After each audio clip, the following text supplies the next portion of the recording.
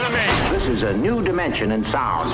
From Cavalier basketball. LeBron watching with 7, with 6, with 5. Who else but LeBron? LeBron to the circle, unloads, got it! I think he preferred a king. To Indians baseball. Swung in and belted to deep left, away, back, goal! To Browns football. Back in the pocket, steps up, goes into the end zone, up high, Braylon Edwards up, got it, touchdown!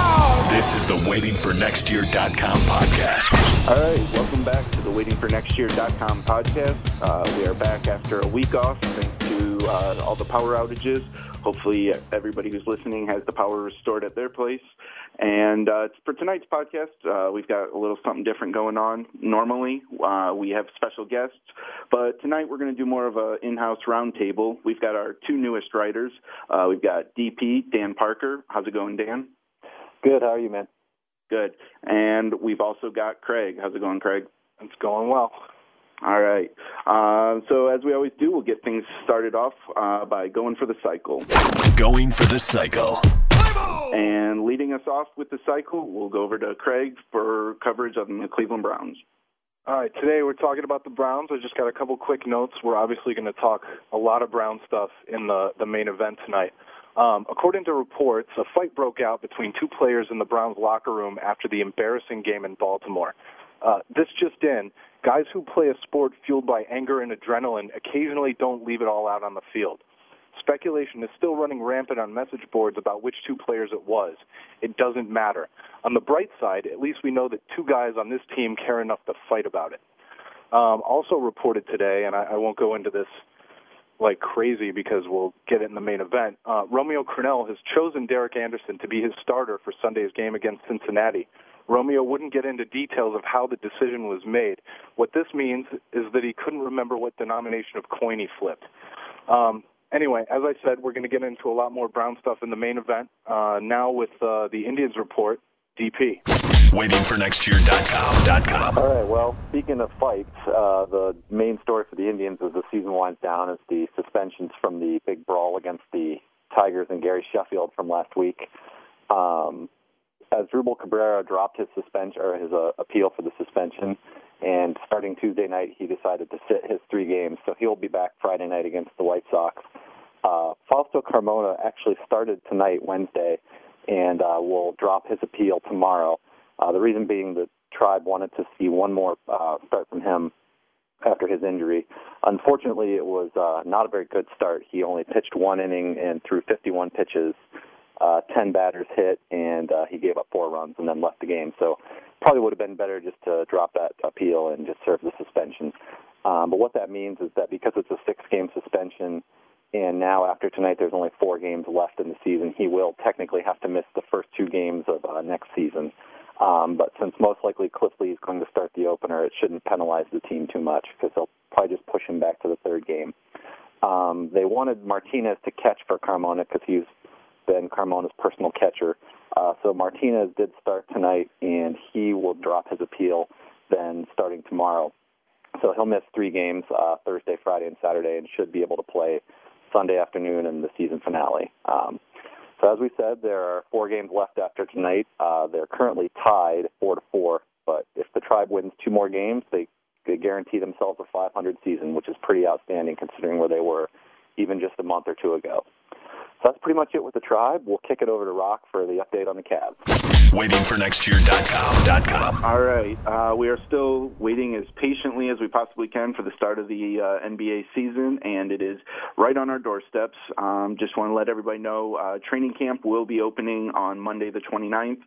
They'll do the media day on that Monday, and then full training camp activities will start after that. It'll be nice. We've got no holdouts this year. We've got the full team coming in. It'll be nice to get some of the new guys, Delonte West, Wally Zerbiak, and Ben Wallace, all working together with the team. So we look forward to that. A couple other guys of note who will be joining the team for training camp. We mentioned on the site already, Ronald Dupree. Another familiar name who will be joining the Cavs is Jawad Williams. He's a former St. Ed star. He played college at UNC, and since then he's been playing in the D-League and overseas, but he did play on the Cavs Summer League team this year, and they went ahead and extended an invite to him for training camp. The Cavs really have one open roster spot, basically. Lance Allred currently holds that roster spot, so but he has a non-guaranteed contract. So if Dupree or Williams is going to make the team, they're going to have to push Allred out of there. So that's pretty much the only roster spot that's up for grabs. So otherwise, it should be pretty much smooth sailing for training camp. And in case you were wondering, the first preseason game is on October 7th at the Q. The Cavs will take on the Toronto Raptors. So with that wraps up the cycle, and now we'll head over to the main event. And now, the main event. All right, we're here for the main event, and as I mentioned, what we're doing tonight is we're actually going to do a roundtable discussion with Dan and Craig, and what we're going to look at tonight is the state of Cleveland sports. When the Browns season wrapped up last year, I actually caught myself kind of thinking, in my lifetime, I'm sort of in a golden era of Cleveland sports. I said, the Indians were just coming off of being one game away from the World Series, basically. The Browns just missed the playoffs. The Cavs were coming off a finals appearance, and everything was looking golden for our Cleveland sports teams. But then this year happened, and things haven't worked out quite the way we thought they would. So what we're going to do is we're going to take a look at maybe what's going on here and how can we fix them. I think we're all probably in agreement that the Cavs are in the best shape, or at least the closest to championship contender. Anybody disagree with that? No, I think they'll be championship contenders when they fill that last roster spot with Starberry, right? Yeah. Something tells me we're not going to see that happen after LeBron's comments about him, but we'll have to keep an eye on that. So if we're all in agreement that the Cavs are in the best shape, maybe we can debate who's in the worst shape. Who's the furthest away? Is it going to be harder to fix the Indians, or is it going to be harder to fix the Browns? Craig, what are your thoughts on that?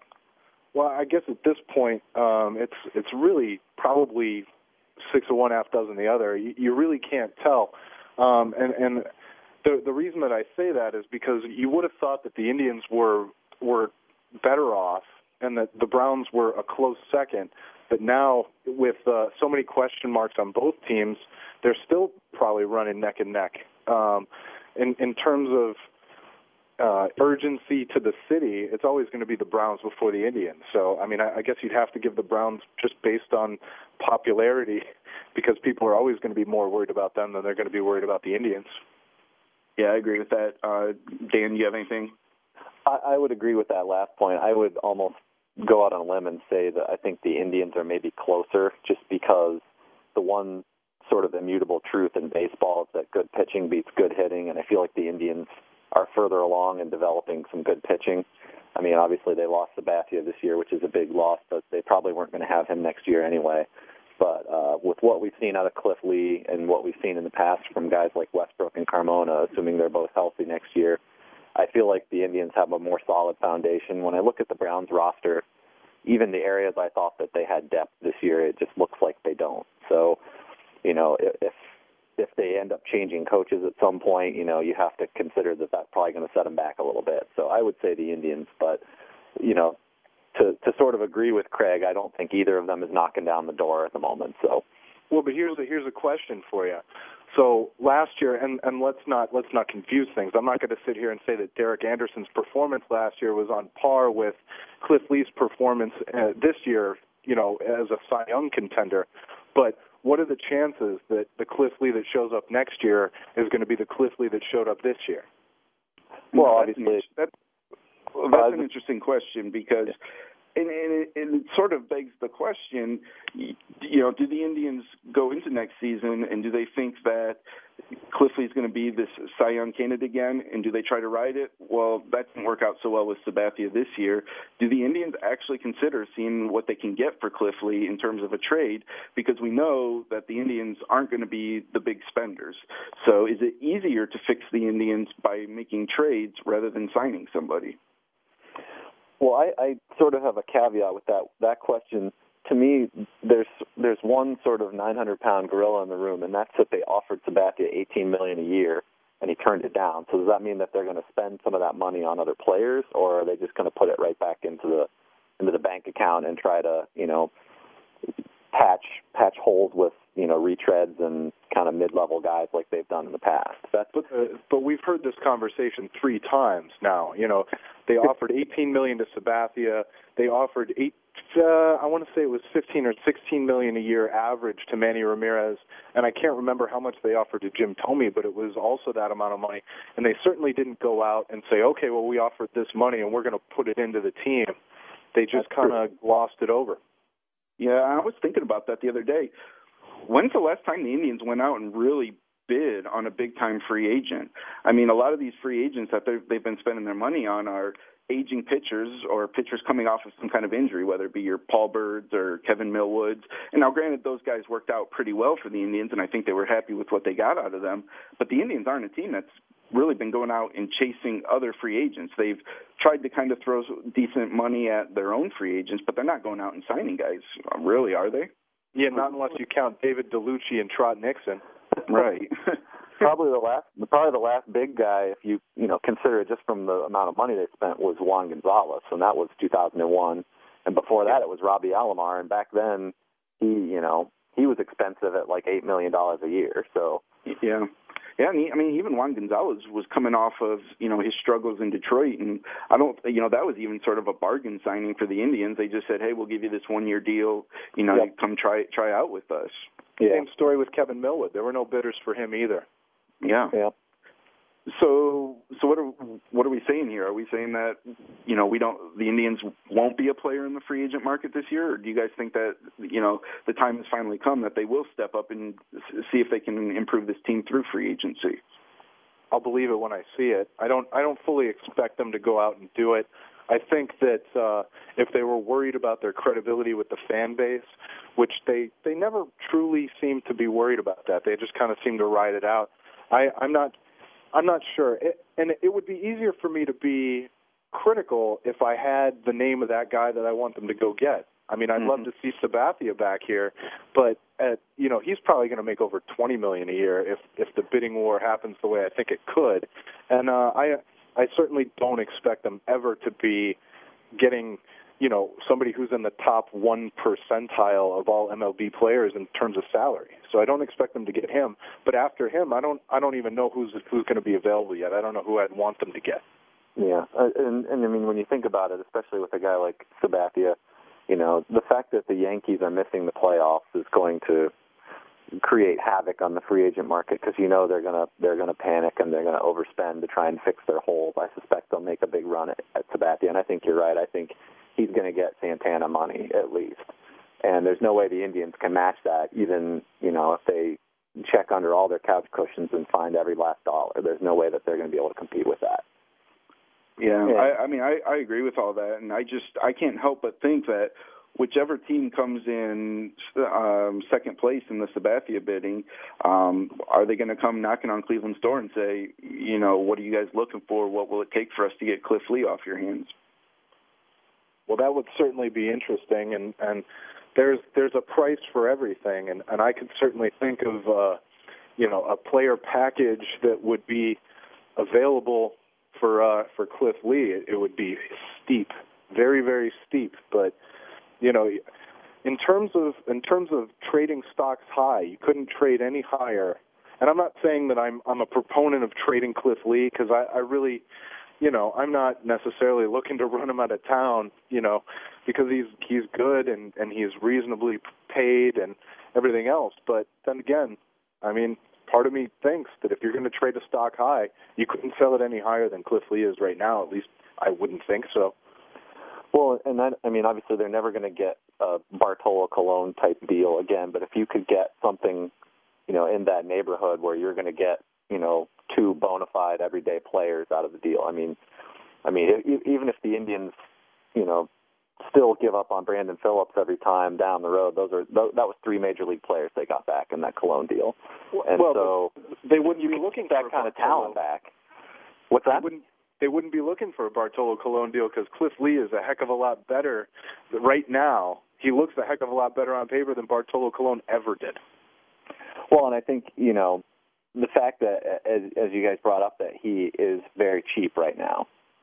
Right. I mean, and it's not a rent-a-player kind of thing where, his salary is reasonable, and I think because of that, you could probably ask for a little more in a trade because the other team's not having to eat a whole bunch of salary.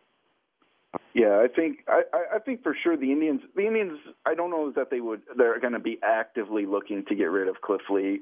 I think they're more than happy, of course, to bring him back.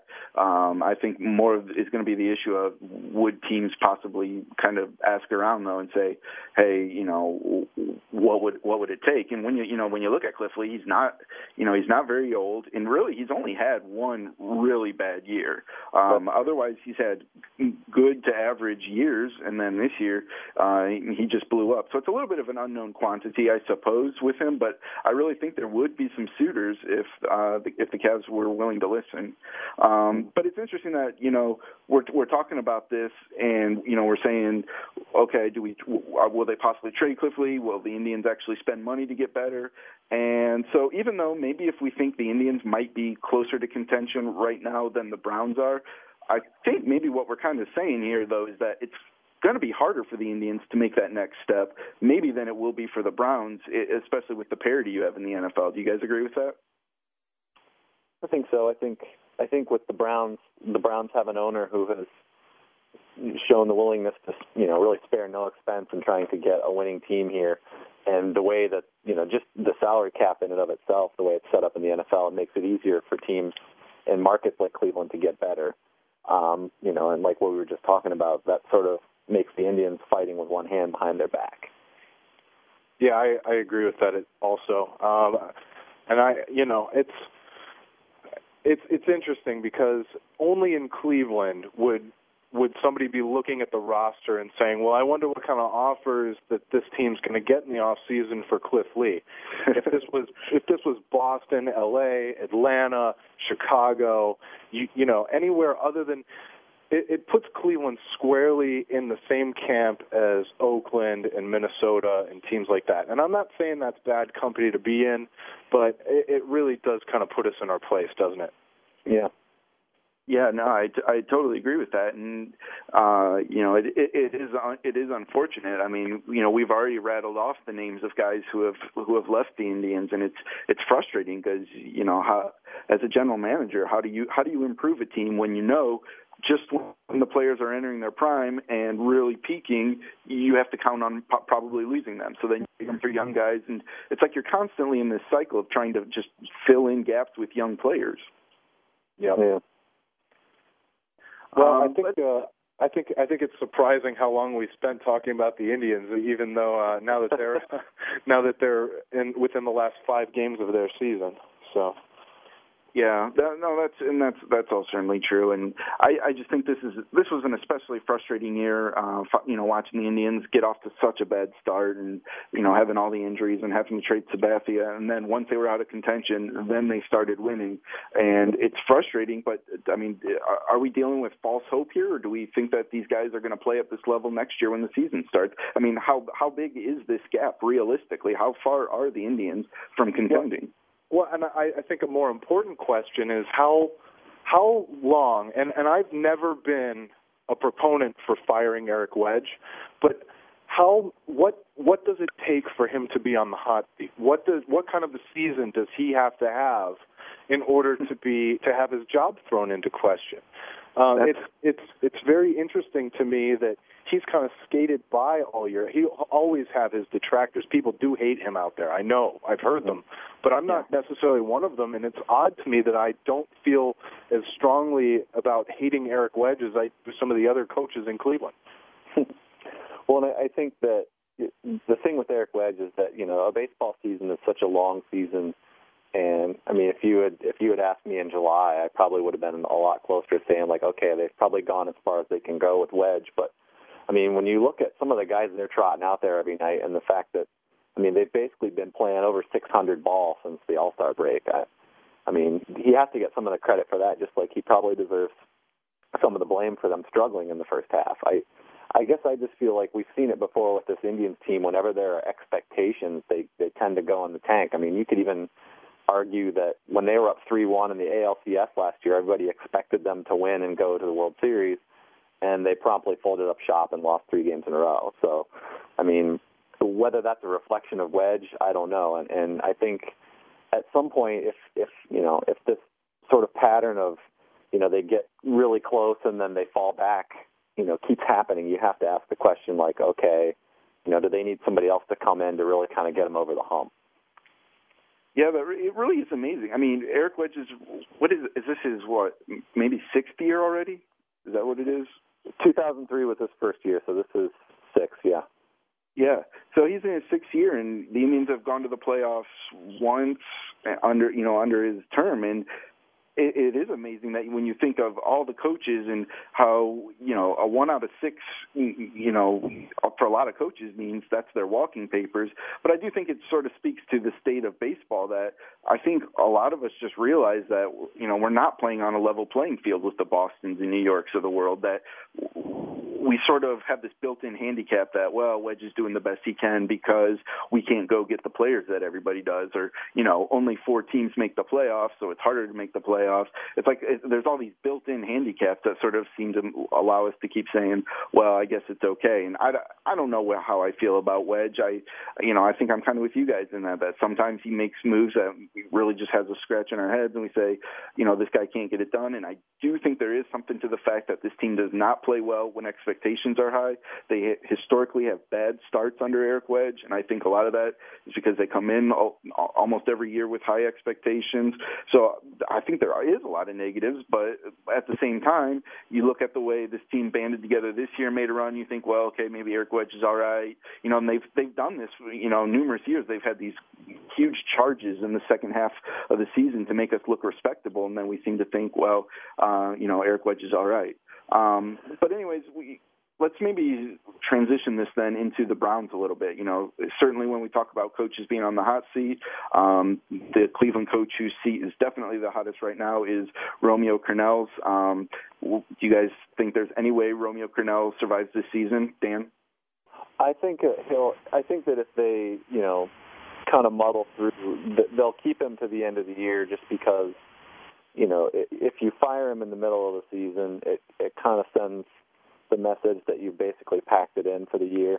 Now, I will go on a limb and say that if they lose against the Bengals with the bye week coming up and they're 0-4 going into the bye week, I think he does get fired.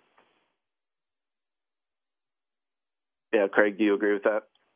Well, it's like one of my favorite pastimes is talking about Romeo Crennel. I've been calling for Romeo to be fired since Maurice Carthon. I posted on my site last year, I think probably 2 weeks before the first regular season game, that I was officially opening the Romeo Crennel firing bandwagon, and I haven't closed it since. I've wanted him fired and fired and fired. But now, actually, I think I've finally been talked out of it doing it in season. I don't think that it really serves much purpose to fire Romeo Crennel inside this season unless you think Rob Chudzinski or some other internal candidate has the potential to be your next head coach. The only way it ever makes sense to fire a coach in season is if you have an internal candidate who needs an on-the-job tryout.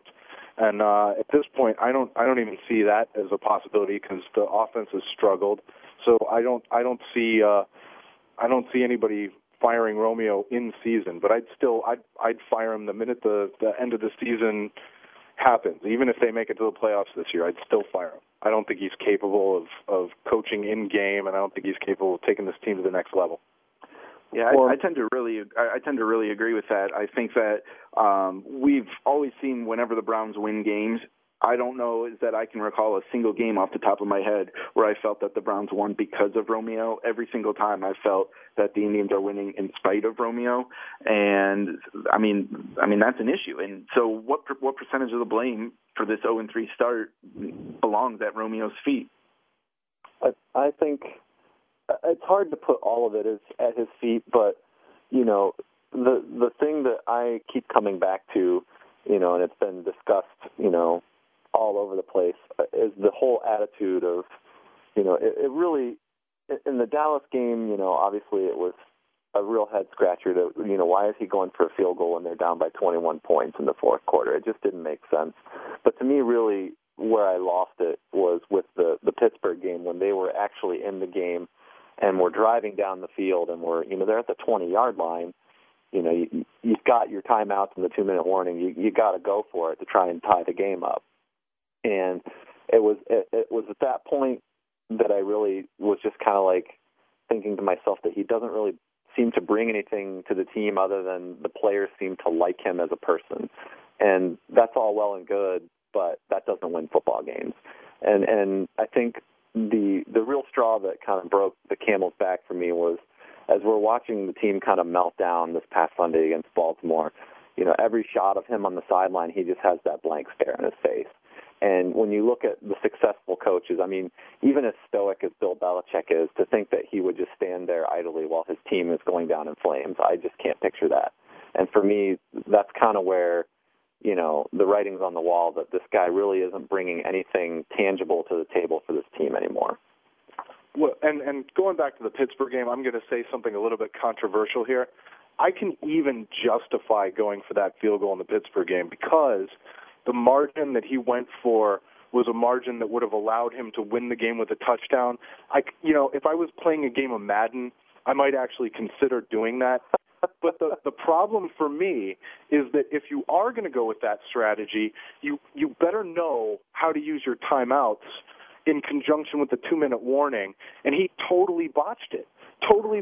So you can have one or the other, but you can't do both. I'll even take it one step further than that, is that, you kicked the field goal, that's great. You've got your timeouts and the 2-minute warning. Are you, if you're going to kick an onside kick, kick an onside kick. Don't try this weird pooch kick junk. I mean, the Steelers obviously have all their hands players on the field. It almost worked the one time just sort of as a freak of, I think, the wind.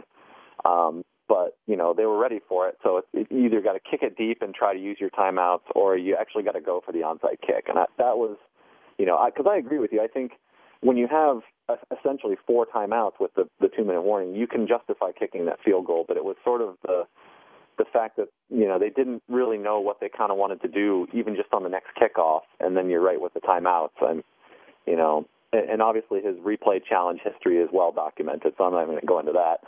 But it just, to me, it's like, what is he bringing to the table? I mean, the defense, which is his strength, is horrible. So, I mean, that right there speaks volumes to me. So then the question becomes... What's that?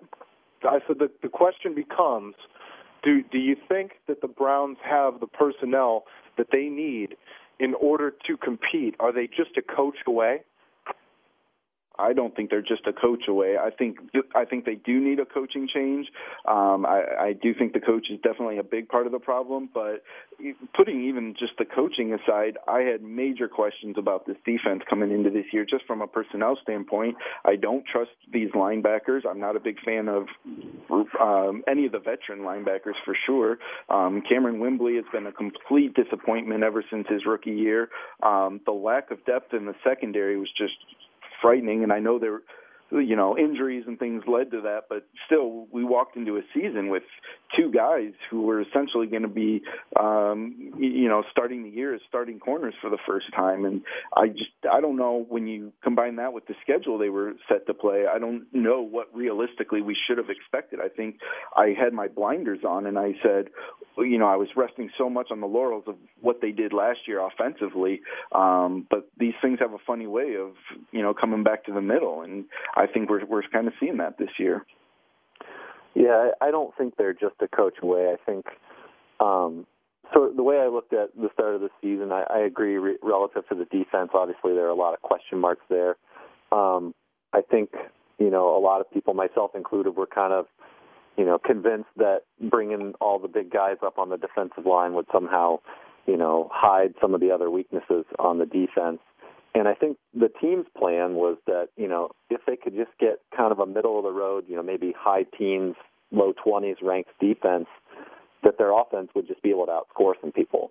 And, injuries are obviously a big part on both sides of the ball, but the thing that I don't see from the coaching staff is I don't see them necessarily scheming to the strengths of their personnel. I mean, obviously, our linebackers, our outside linebackers, aren't getting any kind of pass rush. You alluded to that talking about Wembley. But when you look at other teams that run the 3-4, they mix it up. They send different linebackers and different blitzers on every play. The Browns just don't seem to do that. They don't seem to really try to create mismatches, and they don't seem to really play to whatever strength they have on defense. I don't know that you could really point to one, but it's the same vanilla defense every time. It's going to be the 3 down linemen and one of the outside backers are going to be rushing, and that's pretty much it. And when you don't have a strong secondary and you don't have strong inside linebackers for that matter, that's just not going to work against some of the better teams on this schedule. Well, and let's be honest, though. Don't you think the Browns' defense is probably still, even with all the problems that we're recognizing, they're probably still better than they were last year? They ran up against the Dallas team, which is probably the strongest team in the league this year. They didn't play too badly in Pittsburgh, and did they give up as many touchdowns as the offense did against Baltimore? I don't think that they're near, they're obviously not a great defense, but I think they're better than they were last year. They don't miss, despite the fact that they're thin in the secondary, they don't truly miss Bodden because he was injury prone and he'd lost a step, and I don't know. Ben Bodden lost his starting job with Detroit, and if he's not starting with Detroit, so I mean, I think that says something. And kind of the point I was trying to make is that I think the defense is better than last year's defense. I mean, they're not great, but I think when Savage kind of put it together, there's only a finite amount of things you can do in one offseason. I think he thought maybe he had patched enough holes that, if you expect that the same offense with the addition of Dante Stallworth that they're going to put up the same kind of points they did last year, you could probably get by with the defense we have. The problem is that the offense is getting them, is so stagnant that they're falling behind, and the defense, they still have trouble stopping the run when they need to. Obviously, the Baltimore game showed us that, and the secondary still has some weaknesses. And when the offense of the other team is dictating to you what's being done, I don't think that they have enough personnel to really keep the Browns in a game when their offense isn't clicking, and that's been the big problem this year. Yeah. So realistically, I mean, as Browns fans, what are we looking forward to? I mean, we're only 3 weeks into the season, and we're having this discussion as though, sort of as if we were in the off season. I mean, are we by de facto looking at us as though we are in the off season? I mean, what are we hoping for the rest of the season? I think it's safe to assume we're not going to be playoff contenders. I think that's pretty obvious. So what are we looking for? Do we just want improvement? Are we hoping for mediocrity? I mean, what are we rooting for as Browns fans? What do we want to see out of this team? Well, I unfortunately, we have no idea. And part of the reason that we have no idea is because our coach is so bad that he didn't even commit to an actual personnel change at quarterback. They kind of hinted around it and they hemmed and hawed, and as Terry Pluto wrote tonight, probably last minute, Romeo made the worst possible decision. He basically didn't make a decision. He left everybody hanging. He left the players on the field hanging. He left the fans at home hanging. Nobody knows what's going to happen now. Derek Anderson's going to start the game, and everybody's going to be counting the minutes until, he passes some invisible threshold that nobody has any idea what it is, and then Brady Quinn's going to magically pop in the game. Yeah, I think I was actually just going to say probably most fans are looking forward to just seeing what Quinn can do. I think I myself watched this past Sunday's game, and you can't blame the whole game on Anderson, but certainly he had a lot to do with the reason that they lost. And so, if I can take the sort of pundit hat off and put the fan hat on, I want to see what the other quarterback can do, because like you said, we're not going to make the playoffs. It doesn't look like, so let's see what you have with Quinn, because it's getting to the point where, even if it's not Cornell at the end of this year, they have to make a decision on which quarterback they're going to keep, because they can't keep both of them. So that's what I'm really watching for is just to see if Quinn can step in and be as good as, some people think he can. The other thing I would like to see, just sort of on the side, is I want to see if Alex Hall can develop into, what we kind of hoped Cameron Wembley was developing into. I think somebody on the site pointed out that the individual effort he made on the one sack he had against Baltimore was pretty impressive, and it just looks like he's such an athletic freak that if he can just learn how to play that position, they might have maybe caught lightning in a bottle with a late round pick. So those are the two things that I'm kind of looking forward to and watching for. Yeah, I think we're all just in agreement. This is a pretty depressing season, and it's unfortunate that we're sitting here, like I said, going into week 4, and I mean the things we're looking for. We want to see what our backup quarterback can do. We want to see what some of the young guys can do. I mean, it's just unfortunate that we find ourselves in this situation right now. But switching then from a depressing situation, let's go ahead and let's cover. We got to at least end this with some positivity. I mean, yeah. I mean, we're sitting here, comparing our coaches' coaching ability to our own coaching ability in playing Madden, and I think that speaks volumes about the coaching situation. I just think it's depressing all around. So let's talk about the Cavs. The Cavs are our last hope to save this calendar year. But I think things are looking pretty good for the Cavs. I like that they're coming into the season with a lot of harmony. That the roster's pretty set. The last couple times that they came into training camp with a full roster, they went 50-32 back-to-back years.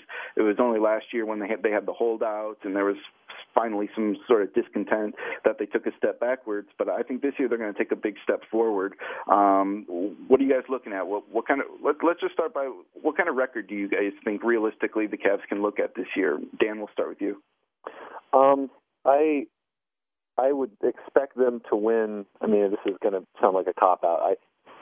I think they'll win, between 45 and 50. Again, I don't know that, they have the depth to, really do like what a Boston did last year or what Detroit has done, a couple of years ago in the East. But I think that that's going to be good enough to, get them in, the 4th or the 3rd spot.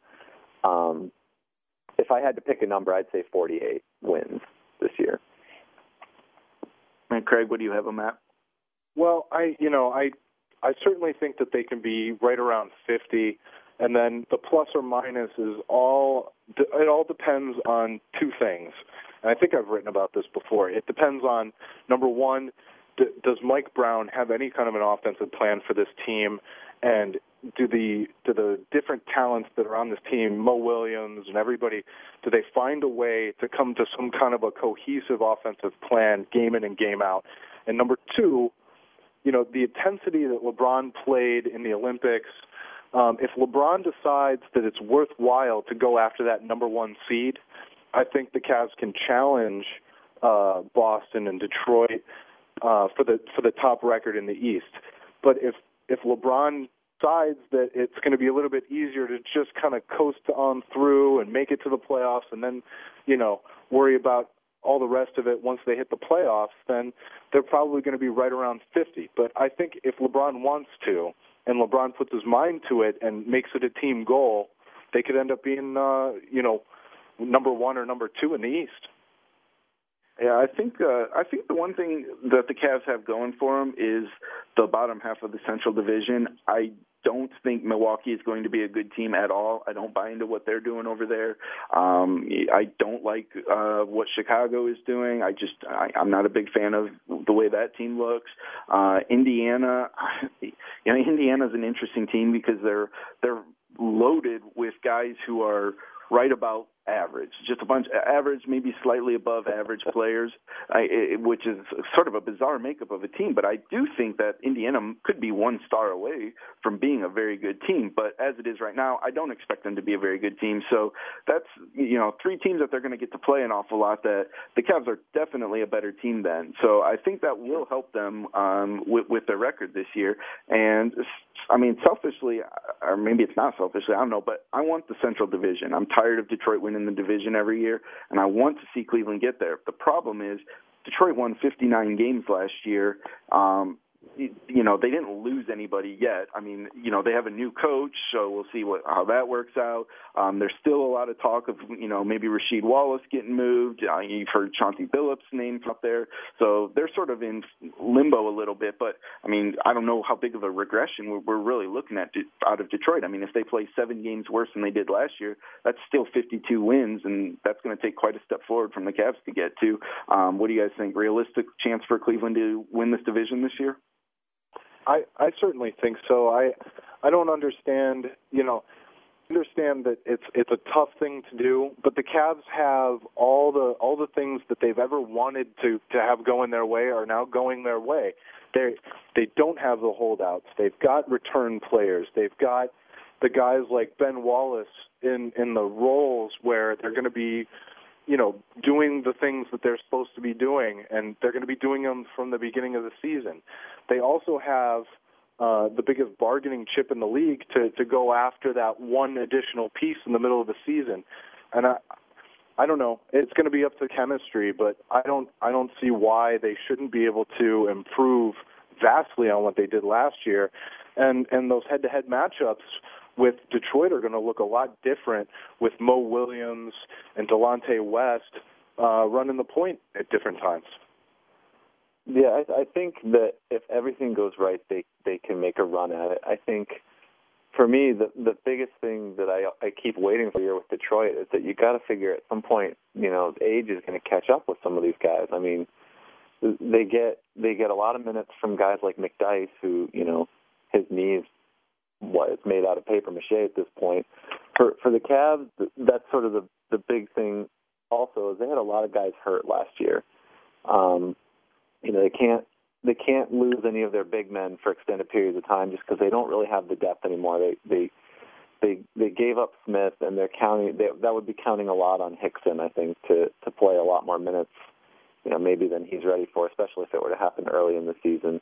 But like you're also saying, we don't really know what's going to happen with Mo Williams. I think that if they scheme their offense right and allow him to do what he's best at, and allow them to set up without LeBron having to have the ball 25 feet from the basket at the top of the key, I think that they're going to be that much better on offense, just from the fact that LeBron's going to be, he's not going to get double and triple teamed every time he picks the ball up at the top of the key. So, assuming they stay healthy and they gel and they do all those things, then yeah, I think they can make a run at it. But there's a lot of ifs there for me. Yeah, and you do wonder at what point is, not that you would wish injuries on anybody, but Detroit has been remarkably healthy Exactly. through the past, 4 seasons. That at some point with these aging players, you do think that injuries are going to have to catch up to them. So that'll be interesting. And with Cleveland last year, that was one of their most unfortunate things, is through no fault of their own, really. They had so many guys just battling different things throughout the year that they never really, and especially with the trade then, they never really had a chance to throw the same 5 guys out there every night for long periods of time.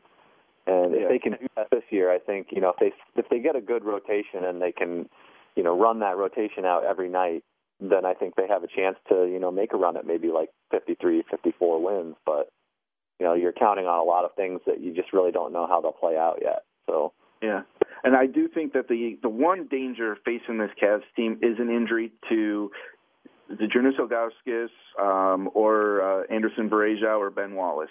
If any one of those guys get hurt, and and we're not talking about young guys here, with the exception of AV, but if any one of those guys get hurt, it could really derail this season for the Cavs, and that's the one danger that's staring at me in the face with this team, and it's what I'm scared to death of, and that's why I think Danny Ferry's hand is kind of forced here. I mean, he has to trade Wally Szczerbiak for a big guy, I think, and maybe they'll package it with Eric Snow's contract or something like that, but I think Danny Ferry's going to have to bring in somebody else that can help us, don't you guys think? Yeah, and I wonder, who do you think they might be able to go after? I don't know who's getting to the point where they might be on the block. Well, and those situations are always awfully fluid in the NBA. There's always a team who you didn't think was going to underperform to the extent that they did, where, something's not working anymore. And so I think right now maybe it's a little bit hard to predict. And, even even looking at like a trade with Mo Williams, nobody saw Mo Williams being on the radar until, a week before that trade happened. All of a sudden you heard Mo Williams' name out there. So it's a little bit hard to predict, but I think that Ferry is going to have to be proactive at some point, or else we're going to have to all keep our fingers crossed that, that Zydrunas and Ben Wallace can stay healthy all year. Yeah. Well, call me an optimist, but one of those guys getting hurt might actually be a blessing in disguise, because wouldn't that force the Cavs to go small with LeBron running the 4? How amazing would that look? Yeah. Well, and also it might prompt Ferry to really go out and go after a deal in a really creative way to try and get somebody else in there. I think that LeBron doesn't really seem to have any interest in learning like a post-up game. I think if he ever did, he could be just unbelievably unstoppable, but he seems to be more interested in kind of breaking guys down on the dribble and getting his points that way. And if they could run out a small lineup, I think it would be great. I think they oftentimes get out and move better when they're small. I mean, when you don't have Ilgauskas and Wallace plodding up and down the floor, it speeds the tempo up just that by itself. But I don't know. I think that, I think that they're going to have to go out and get somebody. And I think the good thing is that if last year taught us anything, it's that Ferry's not afraid to get creative and really go out and make a huge deal. So, yeah. And one guy who could eventually become available could be Joe Smith. Joe Smith could be available to come back at some point because he's not going anywhere. With Oklahoma City, they're not going anywhere. And so if push comes to shove, if they absolutely come into an emergency situation, they could get creative and come up with a way to get Joe Smith back, I think. I certainly wouldn't be opposed to that. No, I thought having him in the playoffs was huge. Just the fact that he can, he brings another guy that can bang down low and can hop out and make that mid-range jump shot and can make free throws on this team. That's probably my favorite thing that he brought to the team in the playoffs is that you put him on the foul line and he makes his free throws. Yeah. All right. Well, let's maybe try to wrap this up here. What we'll do is we'll go around and we'll give everybody their final word, maybe just a brief statement or sort of a summary of where Cleveland sports are at. Are we on the verge of winning a championship with any of these teams, or are we going to keep waiting? And we'll start with you, Craig. All right. Well, obviously I think the Cavs are on the verge, but I'm going to use my parting shot here to just say that 2 out of the 3 coaches here in Cleveland are on the hot seat as far as I'm concerned, and I'm not talking about Eric Wedge yet, but I am looking at Mike Brown. And as far as I'm concerned, if this Cavs team doesn't come out and doesn't play with an offensive game plan, and they don't play with an intensity, I'm going to be screaming and yelling because the clock is running, time is a wasting, and we can't survive too much more time without some kind of a plan on this Cavs team with the players we have and the moves that have been made. Time is of the essence. That's my parting shot. All right, Dan? Well, the state of Cleveland sports, I think, like Craig said, this year with the Cavs is probably our best shot. Unfortunately, it seems to me that we're sort of bridled with the double-edged sword that anytime one of our teams shows any kind of promise, something invariably happens, whether it's just that the team isn't as good as we thought it was in the case of the Browns or even the Indians, or, injuries happen or whatever. But, right now I think that the Cavs are probably the best shot that we have and will be the best shot that we have as long as they have LeBron. Unfortunately for the Browns, I think it's going to be a really long year this year. Unless we see some dramatic improvement from this team, I look at the schedule and I don't see more than 3 or 4 wins on it. And that's, the sad fact. But I guess in eternal Cleveland fan fashion, at least we can look forward to who will be picking in the top 5 of the draft. So that's pretty much the state of Cleveland sports right now, I think. Okay. And I'll just kind of sort of summarize it by saying that, we're in a rough spot right now, no doubt about it. It's a frustrating time to be a fan of Cleveland sports, but the biggest thing I'm going to try to do as much as I can is not view this too narrowly. I do think that there are some fairly easy fixes for the teams that are struggling.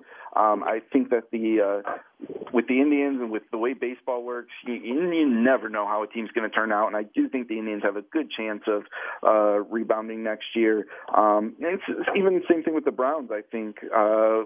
I want to see next year, maybe we don't have all these injuries in camp and preseason, and maybe they can come in healthy, and maybe they'll have some stability finally at quarterback, and maybe they'll have some stability with coaching, and, maybe that's a lot of what ifs, but I do think it's possible for things to get turned around, but definitely the belle of the ball right now as far as Cleveland sports is concerned is the Cavaliers, and I'm just very thankful right now that the NBA season is rapidly approaching us, and hopefully we'll have something that can lift our spirits. So that's going to wrap it up for us for this week. As always, we want to give thanks to Bob over at Cavs Board for producing the podcast. We appreciate all the hard work he does for us.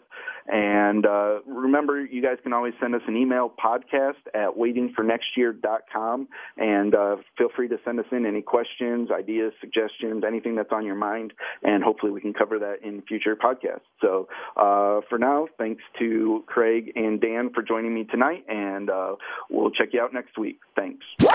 Strike three called ball game. This has been the WaitingForNextYear.com podcast. For complete coverage of the Browns, Indians, Cavaliers, and all your Cleveland teams, log on to WaitingForNextYear.com. Contact us on the internet. Thank you, and good day.